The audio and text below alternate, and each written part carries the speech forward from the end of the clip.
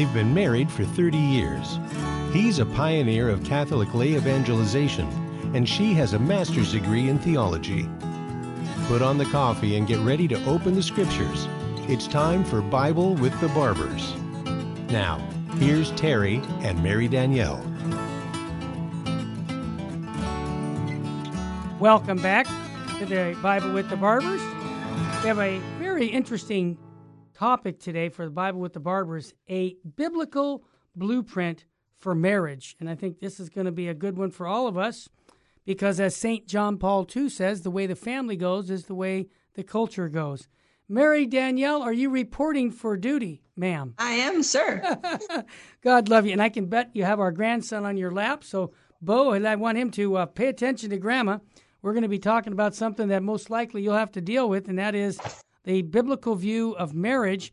But Mary Danielle, before we do that, we always like to get the readings of the day from the Holy Mass that we have each day. And we're reading from the Gospel of Matthew, chapter 5, 43 to 48. I'm going to read the Gospel since you've got little Bo in your lap.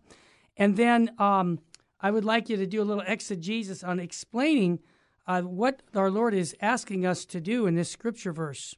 So, a reading from the Holy Gospel according to Matthew. Jesus said to his disciples, "You have heard that it was said, 'You shall love your neighbor and hate your enemy.' But I say to you, love your enemy. Pray for those who persecute you, that you may be children of your heavenly Father. For he makes his sun rise on the bad and the good, and causes rain to fall on the just and on the unjust. For if you love those who love you, what recompense will you have? Do not the tax collectors do the same? And if you greet your brother only, what is unusual about that? Do not the pagans do the same? Here it comes. So be perfect, just as your heavenly Father is perfect." The Gospel of the Lord. Praise to you, Lord Jesus Christ. That's a short but powerful reading, my love. Extremely. And one of the things to remember here, the only religion in the world that says we have to love our enemies is Christianity. Amen. Jesus Christ is the one who came and said we have to love our enemies. Even the Jews don't have to love their enemies, Right. but we do, and that's because God made all of us. He didn't just make, the Christians. He didn't just make the Muslims. He didn't just make the Jews. He just didn't make, whatever religion or nation you want to choose. God made everyone. We're all children of the same Father, our Father in heaven, and God is love. So God loves, and he loves all of us. Even when we don't love him, he loves us. For instance, God made the angels, all of them. And some of the angels rebelled against God, maybe about a third of them.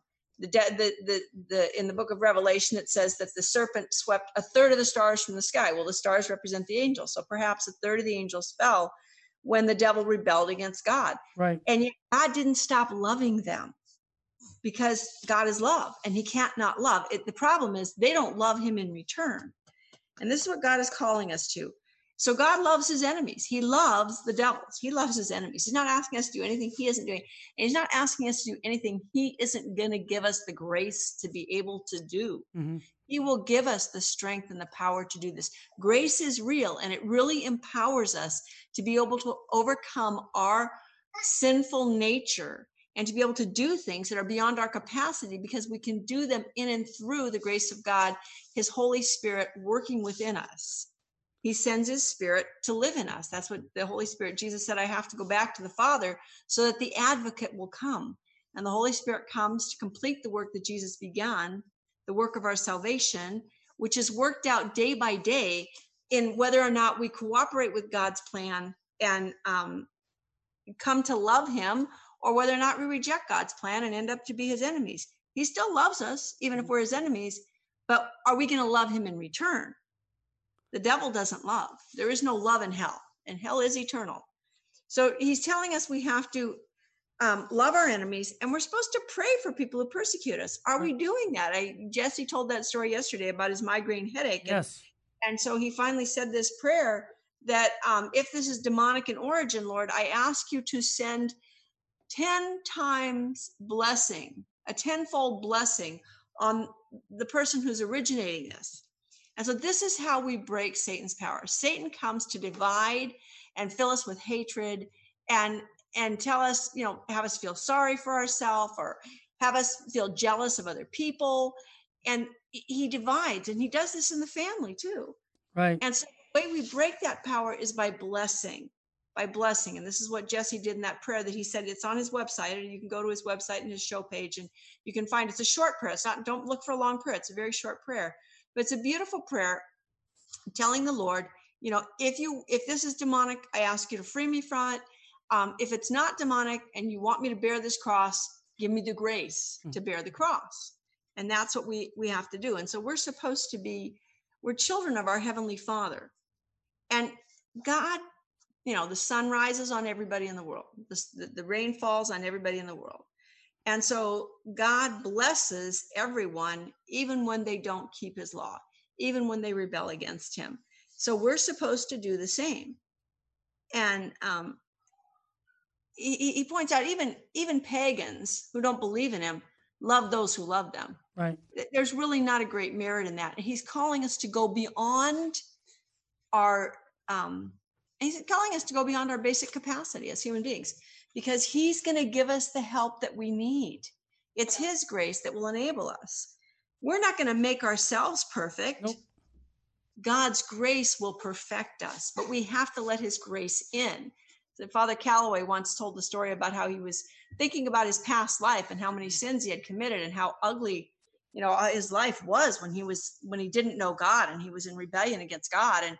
And he was saying to the Blessed Mother, I'm so ugly. I'm not worthy of loving you. And he said, and Mary is the mother of God, and she prays for us, and she wants us to be able to love God the way she did. Mm-hmm. She wants us to respond to God completely, because that's what she did. And that's what all of us are called to do.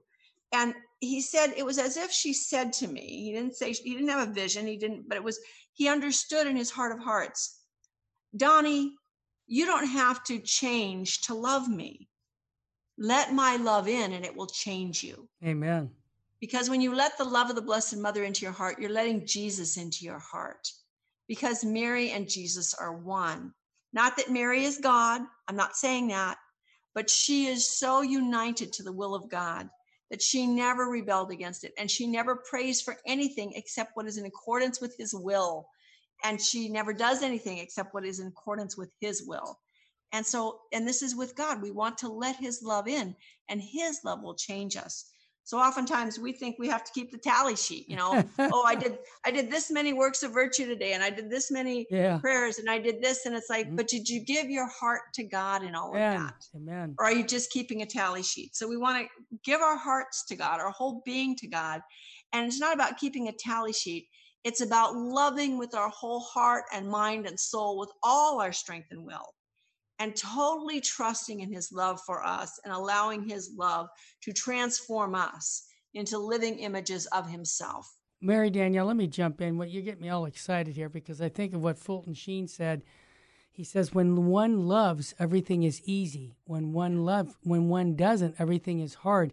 And it seems to me, Mary Danielle, that in the world today, right now, we forgot what true love is. We think, unfortunately, we gave a quote from Sheen in the earlier show talking about the fact that we think that life is all about pleasure, and not mention anything about sacrifice. But sacrifice is the language of love. Until we come back to understanding true love, it seems like we've said before, the big lie that is in our culture is that we can live life without God. And that's showing right now in our culture how much confusion there is, because a lot of this confusion is because people don't know Jesus and they don't know the meaning and purpose of life. Absolutely. And that love is not primarily an emotion or a feeling. Right. Human love involves that, yes. But remember, God doesn't have a body. Mm-hmm. The emotions are part of the body. So yes, now Jesus, when the second person of the Blessed Trinity became man, he took to himself a human nature. So yes, he has emotions, but love isn't primarily an emotion. It's that act of the will that makes a commitment to serve. What is God's love? God created us out of love. He doesn't need us. He doesn't gain anything by our existence. And yet he wants us to share in his joy in his own life. This is love, benevolent love that wants only the good of the beloved. And our love as humans, we don't start with benevolent love. We have to start with what's called complacency. And that is being able to see good in the beloved and willing to take delight in it. And so we see good in God. I mean, look at a beautiful sunset. That's right. Who made this? He must be good. He must be beautiful. Look at the order in the universe. Who made this? The one who was behind the making of this must be good. He must be ordered. He must be a unity. And so we can take delight in the good we see, and we can take delight in the good we see in other people. Amen. And sometimes that's hard because people hurt us, but we need to strive to look for the good, because there is good in everyone. Right. In everyone. That ridiculous movie, Pirates of the Caribbean, which was really pretty silly, but there was something profound in it. And that was Elizabeth was always telling Jack Sparrow he was a good man. There was a spark of goodness in Jack Sparrow. And even though he wasn't a perfect man, even though he's a very sinful man and lived pretty much for himself, there was still that spark of goodness. Absolutely. I hear the music coming on when you're listening to the Bible with the Barbers. Our topic, we began the second segment, will be on the biblical blueprint for marriage. And I think you're going to like this because this is really where everything meets in the family. We'll be right back with much more. The Bible with the Barbers.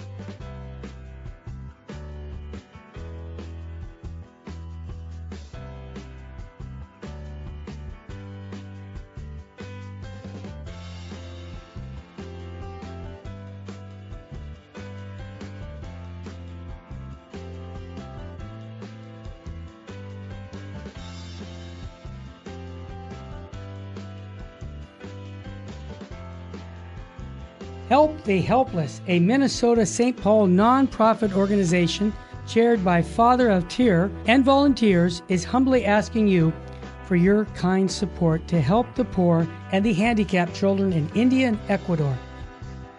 Through financial support from the Help of the Helpless benefactors, the children are provided with clothing, food, education, shelter, and the teachings of the Catholic Church. The mission is to help children thrive and become self-sufficient young adults leading productive lives. We also provide aid to poor families in Ecuador with food baskets, medicines, medical assistance, and help with funeral needs for the deceased. The work in India is done by Father Antonio's organization, St. Mary's. In Ecuador, the work is being done by the Servant Sisters of the Home of Mother.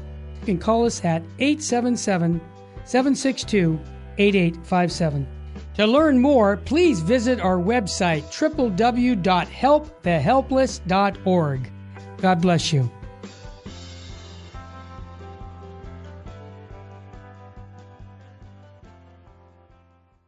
Buying or selling your home or your business property? This is Terry Barber. Real Estate for Life underwrites the Terry and Jesse Show, and they can connect you to one of 900 pro-life real estate agents around the world. And when they receive their referral fee, they will give 80% of it to a pro-life organization. Wow, that's 80%. realestateforlife.org, 877-LIFE-US1.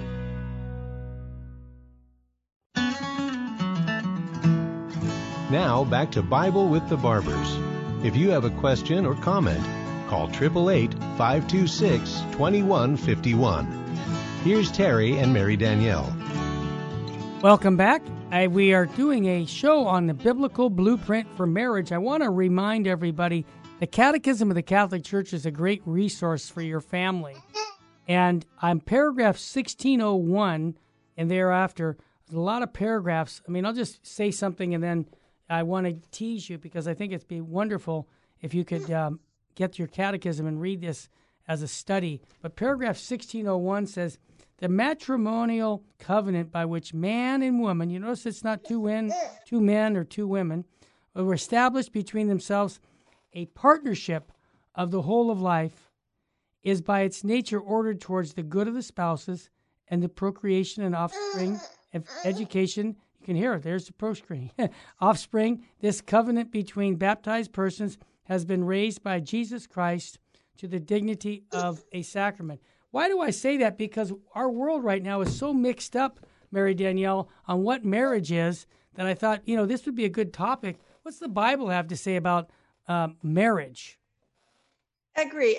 And it's a very unfortunate thing has happened here in the United States of America where, again, the Supreme Court is legislating.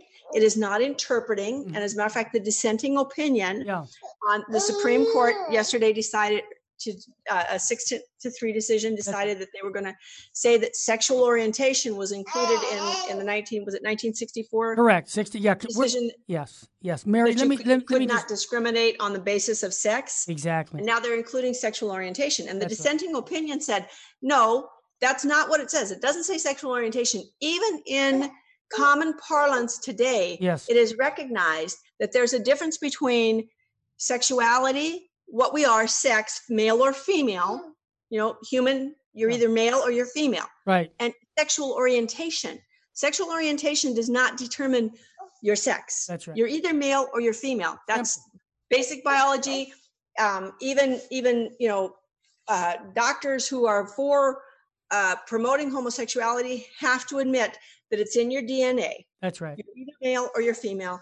It's just the way it is. And so this unfortunate decision is actually an attack on the basic human person as male or female. Right. And what's interesting, the biblical blueprint, well, where do we get it? The Bible begins, in the first book of the Bible, you have a marriage. And in the last book of the Bible, you have a marriage. Mm-hmm. The first marriage in the book of Genesis, we have Adam and Eve. God created Adam first. He makes Adam, and then Adam has to name all the animals. And as Adam names all the animals, he discovers that there's not one like himself. He doesn't have a suitable partner. So God, now this is, not because God forgot, it's because Adam had to discover that he needed this in order to be able to appreciate the partner that God would make for him. He needed to discover for himself that he was not sufficient unto himself, that he needed someone. Right. And so then God makes Eve.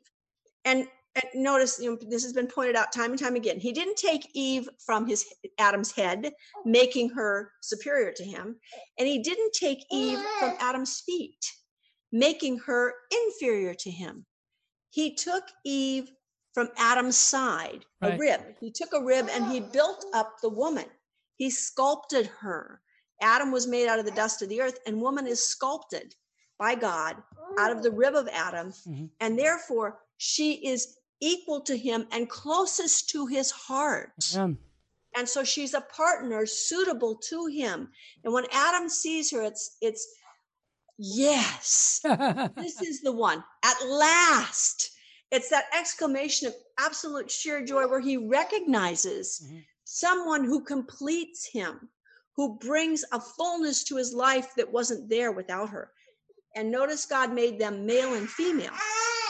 And he said to them, be fruitful and multiply, fill the earth and subdue it. Mm-hmm. And then it goes on to say in Genesis, therefore a man shall leave his father and mother and cling to his wife, and the two shall become one flesh. This is the first marriage, the marriage of Adam and Eve. And it's the basis of all mankind. Mm-hmm. The church has always taught that in the beginning, God created one man and one woman, and from those two, the entire human race descended. And as you read in that first paragraph, marriage is ordered to the good of the spouses and the procreation and education of children. Mm-hmm. Be fruitful and multiply, fill the earth and subdue it. Yes. And he's talking to us right now. You know, I think it's so appropriate, Mary Danielle. We're talking about marriage and fruitfulness, and our grandson is trying to get into the conversation. I think that's very appropriate. Actually, I love it. I'm glad he's here. Thank you, Jesus. Mary, as you talk about the Bibles and continue, but I just want to mention a concern that some of us have regarding the U.S. Supreme Court decision, 6-3, to redefine sex, basically rewrite and write transgenderism into the 1964 law. Many of us think that this could force churches to recognize same-sex marriages. It could force the photographers, florists, bakers to participate in same-sex weddings. It can compel employers to fund drugs and surgeries to help people initiate members of the opposite sex, make women and girls to do all kinds of, in other words, make no distinction between gender. It's really confusing. But here's the question. The Supreme Court also, almost 50 years ago, 48 years ago, came up with a decision on Roe versus Wade and saying that, abortion is legal.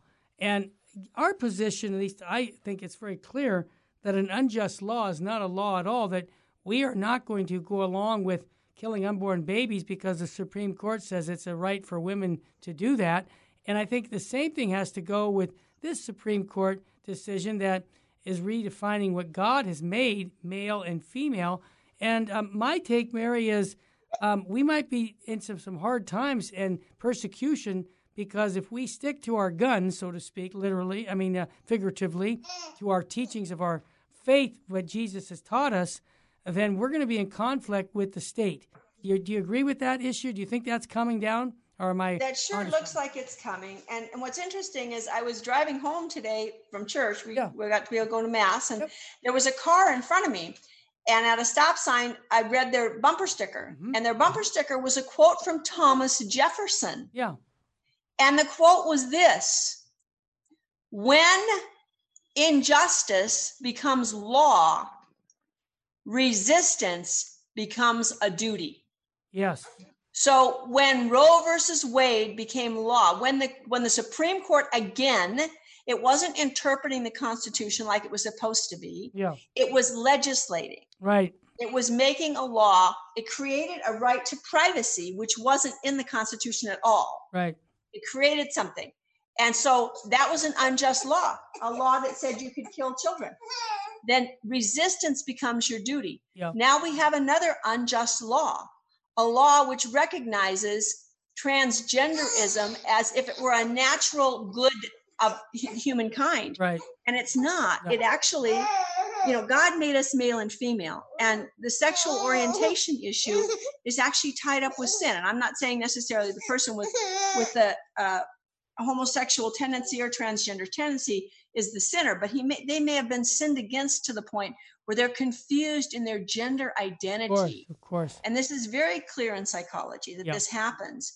And we know this, but you don't help them to become whole persons by letting them live a lie. Yes. By letting them live in injustice. And the reality is that, it's interesting because Black Lives Matter, and other groups are trying to say that, well, we have to attack the nuclear family. Yeah, let me jump. What do they mean by? Let me just jump in, Mary, because I know our grandson's needs a little attention. You mentioned Thomas Jefferson. I want to also mention a saint who said something similar. He said this was Saint Pope Felix III in 475, and it's so appropriate for us today when we see all the error that's being pushed out. And check this out. He says, not to oppose error is to approve it. So if we just sit back and allow all these things to go on and not oppose it, we're part of the sin. He says, and not to defend truth is to suppress it. And indeed, to neglect, to confound evil men when we can do it is no less a sin than to encourage them. So I'm convinced, and I want to encourage our listeners to stand up for Jesus moment right now. We are being told by our highest officials from the Supreme Court that God's law is not the state's law. We have a change of that. And so I want to encourage everybody to stand up for our Catholic faith today, because another saint, another pope said this, and then I'll throw it back to Mary. St. John Paul II said this, and this is how we're going to fight error. How? By deepening your knowledge of Jesus Christ. This is what the Pope said, Pope John Paul. This ends loneliness, it overcomes sadness and uncertainty, it gives real meaning to life, it curbs the passions, it exalts ideals, it expands energies and charity, it brings light into decisive choices. Let Christ be for you the way, the truth, and the life. See, and that's the kind of encouragement we need today, because right now, with this persecution of morality that is going on, we have to stand up and say, not on my watch, I am going to oppose it with everything I have. So, Mary, you made a great point there that this is not a just law. It's an unjust law. It is an unjust law. And the reality is, when people have experienced trauma in their life, and you come up to them and say, well, you had this trauma and it causes confusion in your psyche and confusion in your identity. Well, that's okay. Just live that way and be happy about it. Well, you're lying to them and they're not happy about it. Mm-hmm. They're confused and they're hurting. Right. And you're not giving them a solution. You're letting them live debauchery. Yes.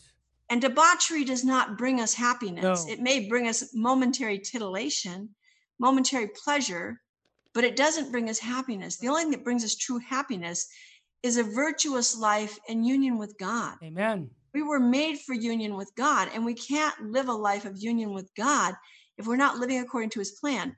And the plan for the world was marriage. And the point of marriage was to show forth the love of God. Just like the first reading today, the gospel reading today about be perfect as your heavenly Father is perfect. We're supposed to love like God loves. Yes. So we need to ask for his help. And Jesus commanded us to love our neighbor the way he does. Yes. He gave his life. Amen. It wasn't comfortable. He didn't wait until everybody came to him and said, oh, Lord, we love you and we're going to give up all our sins. Mm-hmm. He died for his enemies. Father, forgive them. They do not know what they do. And in marriage, we're called to do this. That can be a real hard part of marriage. Because you live with someone day in and day out, and we tend to hurt each other. Gee, no, never. Oh, not us. We're human beings, and we have to forgive and forgive again and again. And we have to strive to live the truth. And the truth is that we're made in God's image, and God made us either male or female, regardless of our sexual orientation. God made us male or female. And we will only find true happiness in healing if we have been confused in sexuality. You got it, Mary Danielle. We'll be back with more. The Bible with the Barbers, a biblical blueprint for marriage. Be right back. Don't turn that dial.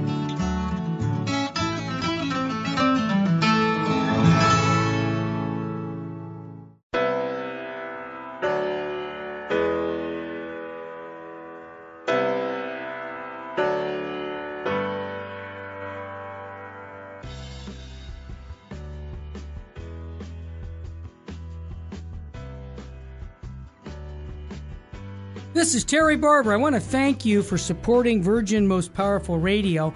And here's an easy way to support us by going to smile.amazon.com and type in Catholic Resource Center or Virgin Most Powerful Radio.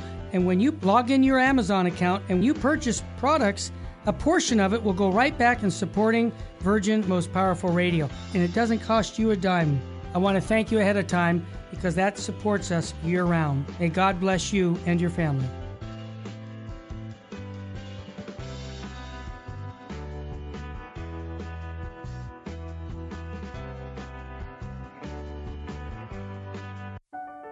Healthcare news today seems to be coming from everywhere and everyone. It's confusing at least and untrustworthy at the worst. Dr. Aceta is a faithful Catholic in the Kern County community. He is trustworthy, well-researched, and will only give expert opinion on matters in his own specialty. Catholic teaching at its entirety is of utmost importance to Dr. Aceta. Give Dr. Aceta a call for your obstetrics and gynecological needs at 661-695-6617. Buying or selling your home or your business property? This is Terry Barber. Real Estate for Life underwrites the Terry and Jesse Show. And they can connect you to one of 900 pro-life real estate agents around the world. And when they receive their referral fee, they will give 80% of it to a pro-life organization. Wow, that's 80%. realestateforlife.org, 877-LIFE, US 1.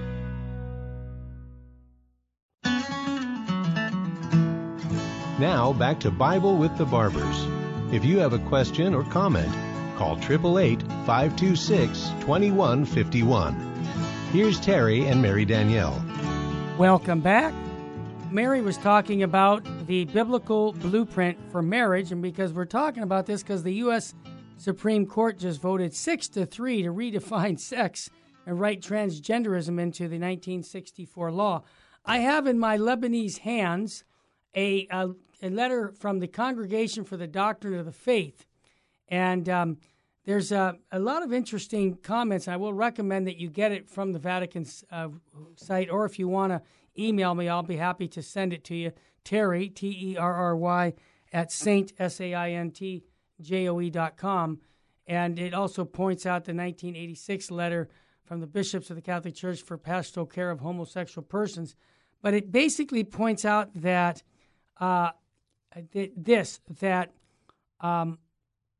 although a particular inclination of homosexual person it's not the sin to have that, it's what you do with it, okay? That's what the Catechism of the Catholic Church says too.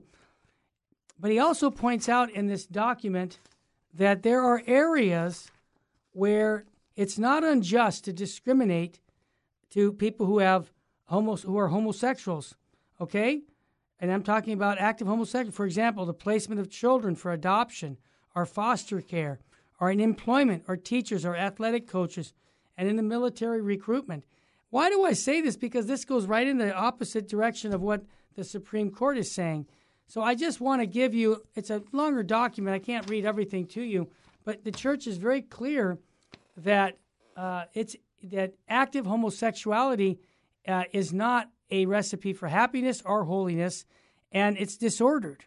And the Catechism points that out. So we just can't compromise. I believe that, I'm praying that our bishops, Mary, will stand up to the government on this and say, look, we can't do this. We're going to be like Mexico, and we're going to have our marriages outside of, like, for example, in Mexico, you go to the government to get the marriage certificate, and then the next day you go to the Catholic Church to get married, because I think we can't really participate in what they're doing because it's not according to God's law. So, Mary, that's just my recommendation for us to, check out what the church really teaches and have knowledge, because Jesse made a comment earlier about how the knowledge of your Catholic faith is what can defend you from spiritual warfare issues. And when you don't know your faith, you're more vulnerable to fall. So that's why I want people to be high information Catholics. I'll turn it back to you, Mary. And again, God is love, and he created us in his own image. And so the fundamental vocation of every human being is to love. But what kind of love? The kind of love God has for us that is not primarily physical. It's a love that desires only the true good of the beloved. And we were made by God to live in union with God. And sin takes us away from God. Now, as you said, and as the church document says, sexual orientation is not sinful. That's right. In and of itself, even if it's disordered. And that's the clear teaching of the church, because God made us male and female. God didn't make disorder. God made order. So where did the disorder come from? It came from sin. What happens in a marriage? We have, as a matter of fact, this week in the first readings from the book of Kings, an example of a very disordered marriage. Tell us. King Ahab of Israel and his wife Jezebel. Right. Oh, boy. And where was Jezebel leading him? She was leading him to hell. Exactly. He wanted a vineyard. It belonged to his neighbor. His neighbor wouldn't give it to him because it was his neighbor's ancestral heritage. And Ahaz got all bummed out and was feeling sorry for himself and moping around the palace. And Jezebel said, "What's wrong with you?" "Oh, Naboth won't sell me his vineyard." "Oh, well, what kind of a king of Israel are you?" She said, "Get up and eat. I'll fix this for you." So she wrote a letter in his name and put his seal on it and told the people of Naboth's village to falsely accuse him and stone him to death. Mm-hmm. And when she got word that they had done that, she tells Ahab, and Ahab comes and he takes possession of the vineyard. And the prophet Elijah, of course, sent by God, tells him, God knows what you did. And what does he say to Elijah? Have you found me out, my enemy? Well, wait a minute, Ahab, who's the enemy here? Elijah's not your enemy. Elijah's trying to get you to follow God's law. Mm-hmm. Elijah's the only friend you have in the world. Right. Jezebel's your enemy. Your wife is the one, and you're not willing to stand against her. So you're going along with the evil. Right. And of course, God told Ahab, I'm going to punish you for it. And he did repent. And so because he put on sackcloth and he, sat in the ashes, he slept in sackcloth and he fasted and he prayed, but he didn't have the courage to stand against the evil that his wife was leading him into.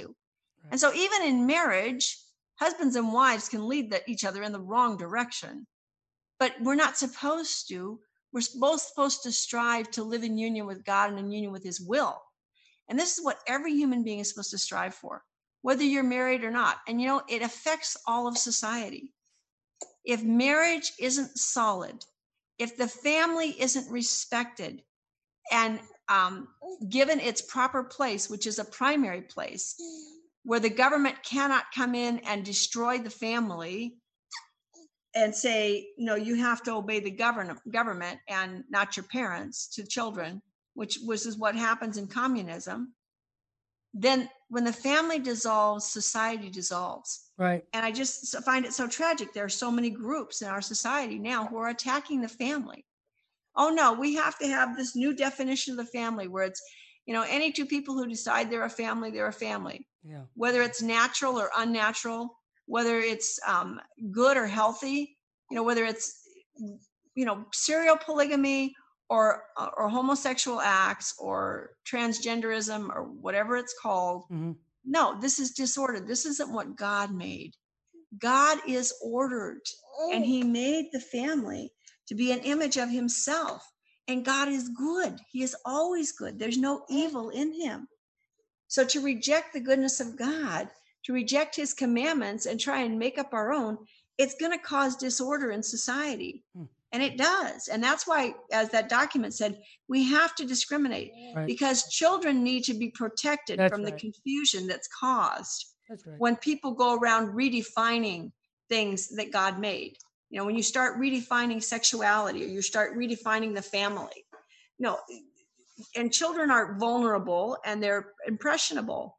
So they can easily be led astray. And children also, and this is what happens a lot of times, unfortunately, the reason a lot of people have homosexual tendencies is because they weren't protected when they were children. Right. Either a father left the family and the boys were molested or the girls were molested or, there are different causes for homosexuality, but psychologists and psychiatrists who have worked with homosexuals have discovered that if they will enter into therapy and stay the course to heal the wounds and the traumas of the past. Right.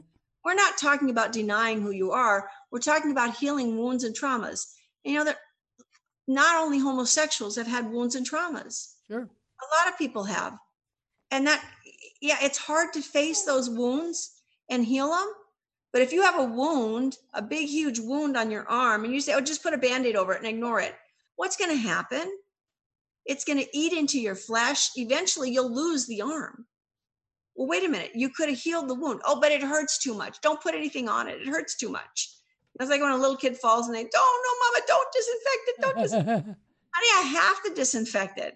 I remember once when our daughter, Monica, was 11 years old and she fell and cut her knee. And I disinfected it. I thought I had done a great job. It was Friday and they were on their way to school. And so we sent them off to school. And Monday night, 3 nights later, she called me. She was in the bathroom about 10 o'clock at night, and she called me, and she showed me the knee, and it was oozing pus, and she had a fever. Wow. Which meant that the infection was no longer just in the knee. It had spread, and I had thought I had disinfected it. I hadn't done a good enough job. I hadn't cleaned out that wound thoroughly, and what had happened? Within 3 days, she had a fever. She had to go on antibiotics for that fever, and we had to clean that wound out. Yep. Well, no, that hurts. That's not, but you know what? Let's clean the wounds out, because once the wounds get cleaned out, and exposed to the light and heal, then you will find joy. You will find happiness. But we're not going to find it in rebellion against God and his will. And the marriage, the family is the basic unit of society. God made it that way because the family is supposed to reflect God in the world. It's supposed to bring people to God because God is not a solitude unto himself. He's a trinity of persons. He is Father, Son, and Holy Spirit. A Father, a Son, and the Spirit who is the essence of the family. Pope John Paul II said, God is the original family. Mm-hmm. And God our Father in heaven is the Father from whom all fatherhood takes its name. Right. So all fathers should be like God. Now, are all fathers like God? Unfortunately, no. Sin. But that sin, don't blame it on, God didn't make homosexuality and he didn't make homosexuals. Men made it, sinful men and their sin and their unwillingness to conform to God's law and live a virtuous life, a life of discipline and self-control. Well, when men don't live a life of discipline and self-control, women and children become objects to be used, and right. Men degrade themselves to the level of animal. And yeah, they're acting like animals. That doesn't make them animals. A man who acts like an animal is a man who's acting like an animal. Right. And a man who doesn't practice virtue is a man who's acting like an animal. That's not strength. It's not strong for a man to go from woman to woman, to commit adultery or to commit fornication, to use women. That's not a man. That's a man who has allowed himself to have his passions to run him, and he doesn't have control over his own body. He's not a happy man. Right. Well, he may be enjoying the pleasure, but it's a perverse enjoyment, and he's not happy in himself. You will only find happiness in living up to the vocation to which you are called, and that's the vocation to love, and that calls for discipline and self-control and sacrifice. What did you say? Sacrifice is the language of love. Yep. It's not the essence of love, but it is the language. Mm-hmm. When I love someone, I'm willing to sacrifice for them. Just like God so loved us that he was willing to sacrifice his only begotten son. God sacrificed for us, his only son. And this is the kind of love we're called to. That's right. Beautiful, Mary. And, when we come back from our break, I want to share a letter that was read to me from my father when I was a young man. It's because it's Father's Day coming up this Sunday. And I think you're going to like it because it's very profound and it really sets boundaries, what you just talked about in the family and what's the role of the father. So you're going to enjoy that. I also want to recommend Mary Danielle's got a Bible study tonight at 7 p.m. here at the Sacred Heart Chapel. So if you'd like to join us, come 7 p.m. tonight. And that would be great. We'd love to see you then. It's every Tuesday at 7 p.m. Again, when we come back, a wonderful letter from a dad to a son. It happens to be my dad, and I happen to be his son. We'll be back with much more with the Bible with the Barbers.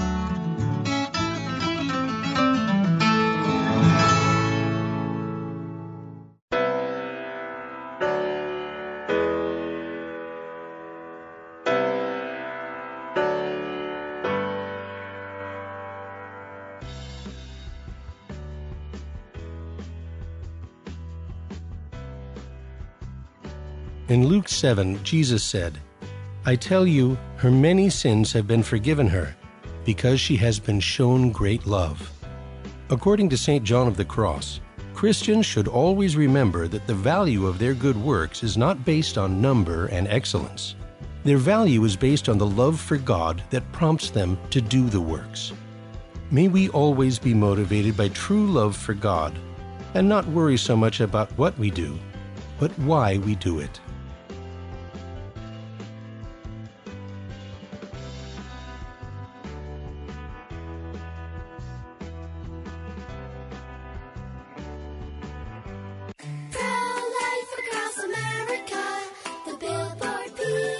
How does the baby move in your tummy? How does the baby eat? Can the baby hear me? How did the baby get in there? Wow, a pregnancy can sure generate a lot of questions. But what's important is that a baby is a baby, inside and out of the womb. Not just after birth, but 9 months before.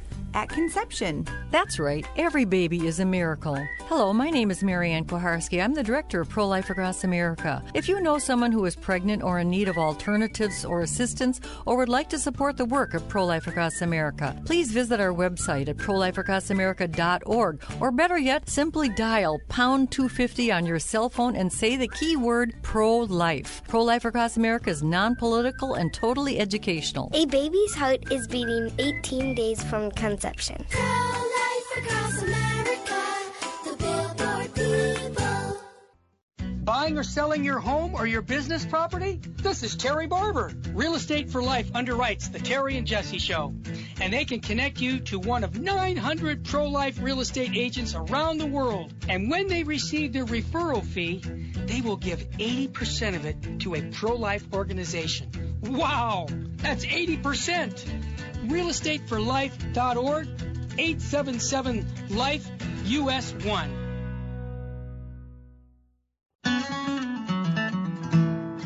Now back to Bible with the Barbers. If you have a question or comment, call 888-526-2151. Here's Terry and Mary Danielle. Welcome back.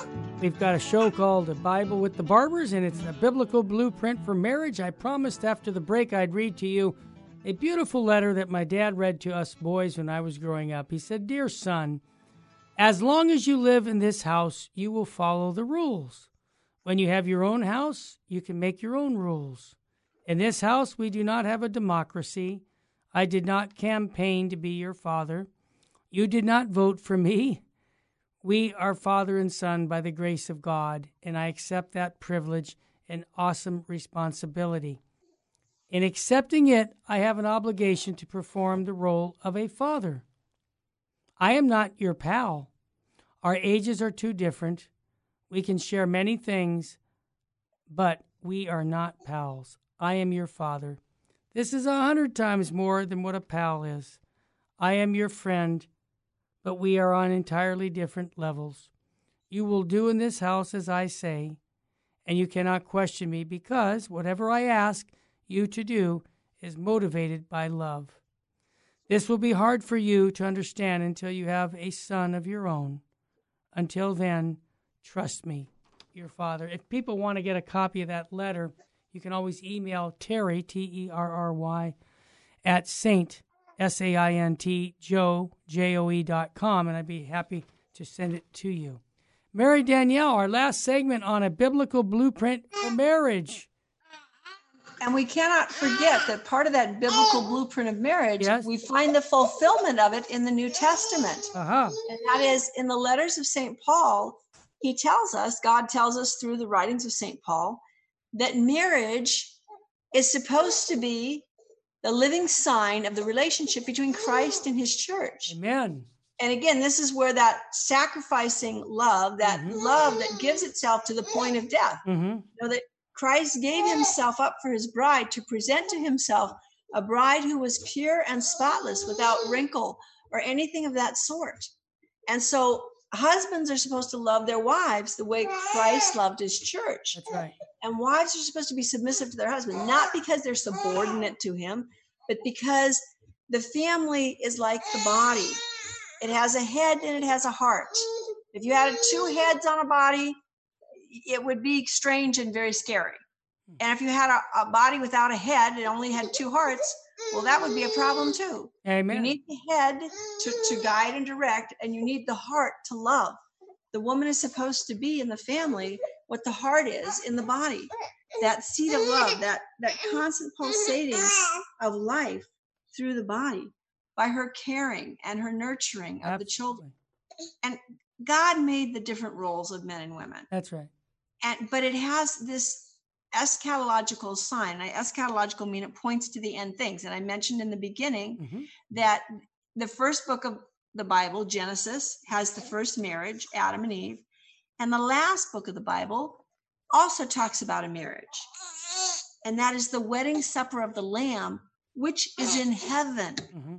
So it points toward our marriages here on earth are supposed to point toward That's the relationship we have with God for all eternity in heaven. Mary, can I jump in? What you just said makes total sense because my role is to get you to heaven and your role is to get me to heaven. But paragraph 1604 says similar to what you're saying. God, and this is right from the Catechism of the Catholic Church, paragraph 1604. God, who created man out of love, also calls him to love, the fundamental and innate vocation of every human being. For man is created in the image and likeness of God, who in himself is love. Since God created him man and woman, their mutual love becomes an image of the absolute, an unfailing love with which God loves man. Check this out. It says, it is good, it's very good in the Creator's eyes, and this love which God blesses is intended to be fruitful and to be realized in the common work of watching over creation. And God blessed them, and God said to them, be fruitful and multiply, fill the earth and subdue it.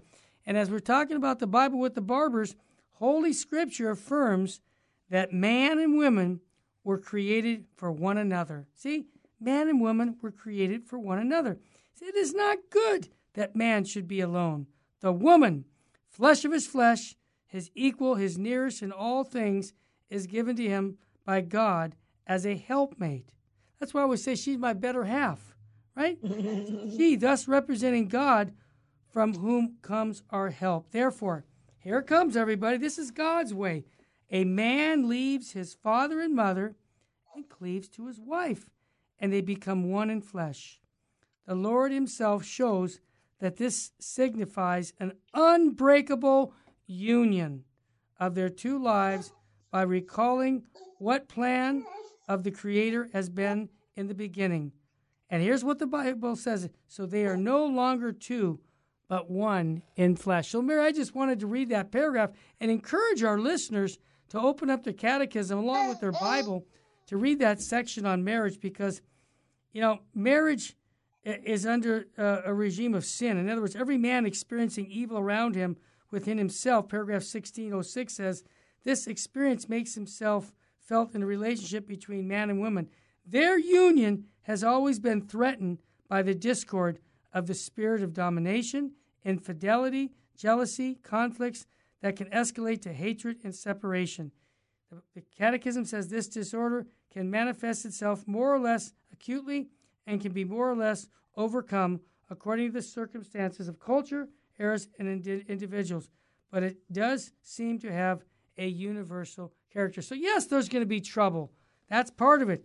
But you know what? I want to encourage our listeners, and I'll throw it right back to you, Mary, to end up the show here. And that is to renew your marriage vows often, because that's where you're going to get the grace to live out those vows.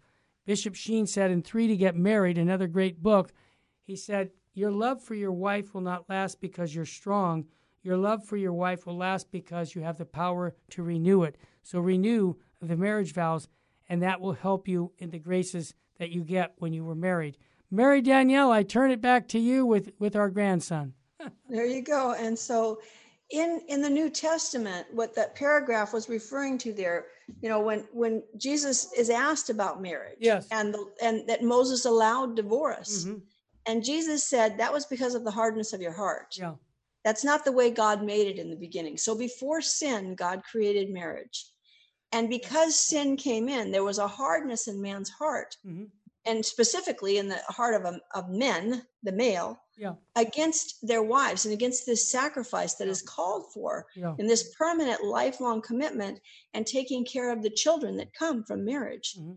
And so Jesus has to reiterate it. When he comes, he says, yes, Moses allowed the divorce because of the hardness of your heart. And by the way, the polygamy of the patriarchs in the Old Testament, that wasn't God's will. God allowed that. Right. But now Jesus came, and Jesus establishes what God made in the beginning as the blueprint, that one man and one woman commit themselves to each other for life, mm-hmm. and they're open to life. They're open to offspring. Yep. They will live together and be faithful to their commitment. They make a vow to one another before God, mm-hmm. and that they can't be broken, because This vow is made before God, and God is the one who has joined them together. It is God who joins the two in marriage. Right. And so the vow men can't break that vow. So even if you're unfaithful to it, the vow is still there. You're still bound to it. And that's the basic unit of society. And if we live by what God made, we find happiness, we find joy, we find peace, we actually find freedom. You know, some people think the 10 Commandments restrict our freedom. Yeah. No, actually, the 10 Commandments are what give us freedom, because sin is what enslaves us. Sin is what restricts our freedom. That's right. When we're sinning, we're slaves of sin. It's only when we give up sin and live in the freedom of God. So our marching orders this week, absolutely. Look at the catechism and try and read those paragraphs beginning in 1601 and following on marriage, and begin to understand what God's plan for marriage is. Because how can we live out what we don't understand? And then also, go ahead, Mary. Renew your marriage vows every day, those of you who are married. Yeah. And another thing to work on is forgiveness. Little hurts come up every day. Start to, at the end of the day, forgive those little hurts. Don't let them build up. Exactly. Mary, can you tell the quick story before we run out of time of Father Nelson's story about a woman who had a hard time forgiving her husband? That was the story. Do you have a minute? There was a woman on a retreat, and she came in for a conference, and she told the priest, I don't love my husband anymore. I want to divorce him because I think it's a lie to live with him because I don't love him anymore. And the priest said, you're angry. And she said, no, Father, I'm not angry. There's no feeling anymore. There's no love. And he said, you're angry. And I want you to go out there and ask God to show you what you're angry about. So she did. She went out and prayed about it. And she came back to Father. And oh boy, she was seething. And it turned out he hadn't done anything big. He hadn't committed adultery. He hadn't not supported the family. He wasn't a drunk. It was 1,000 little things over the years of marriage where something he did insulted her or hurt her, and she just buried it. She didn't deal with it, and she didn't ask him, to say he would, say she didn't tell him that hurt me, can you apologize because I want to forgive you, but I need you to apologize and try and change your behavior. Instead, she buried it all. And what happened is anger will end up killing love. It'll make you incapable of feeling. And so the priest told her, he said, what you need to do now is every day for the next 5 years, every day you need to forgive and forgive again and again and again. All these little hurts. And that's what happens. If we don't deal with the wounds right away, they become big, and it can take a real long time to heal them. But this is why I mentioned just before you asked the question about forgiveness. Every day, look at the day and say, you know what? We need to say, I'm sorry for the things I did that hurt you, and I need to say, I forgive you. And to build up that spirit of forgiveness and compassion in the family. That willingness, just like the first reading, forgive your enemies. Well, forgive your enemies. Begin with the people in your own home. If we don't forgive, it will tear society apart. Hatred tears apart. Only love creates, only love will unite. And it's only when we learn how to forgive that we will find true love. I want to recommend a CD called The Hidden Power of Forgiveness by Deacon Bob McDonald, and you're welcome to get it if you just call 877-526-2151. I'll repeat that number, 877-526-2151. Don't forget the Bible study tonight at 7 p.m. here at Terry and Jesse Show. And also, I just want to give a plug for Bishop Strickland. I'll be interviewing him today, and we'll play it on Friday on the Terry and Jesse Show from Tyler, Texas. May God richly bless all of you who are listening. And don't forget to open up that Bible and the Catechism and look at that section, paragraph 1601 on your Catechism. May God bless you and your family, and thanks for joining us in the Bible with the Barbers.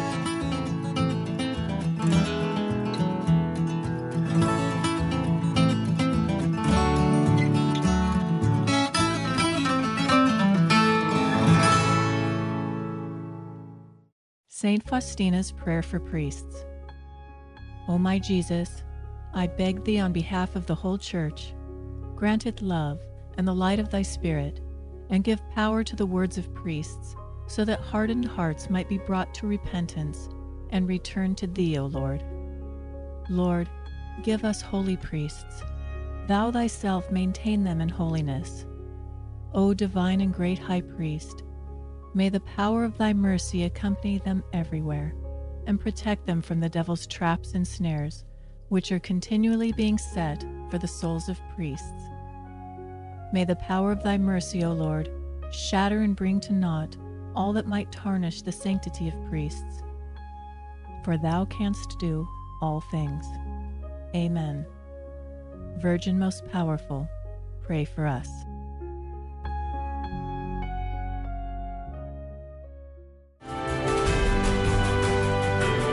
Virgin Most Powerful Radio, sharing the gospel with clarity and charity.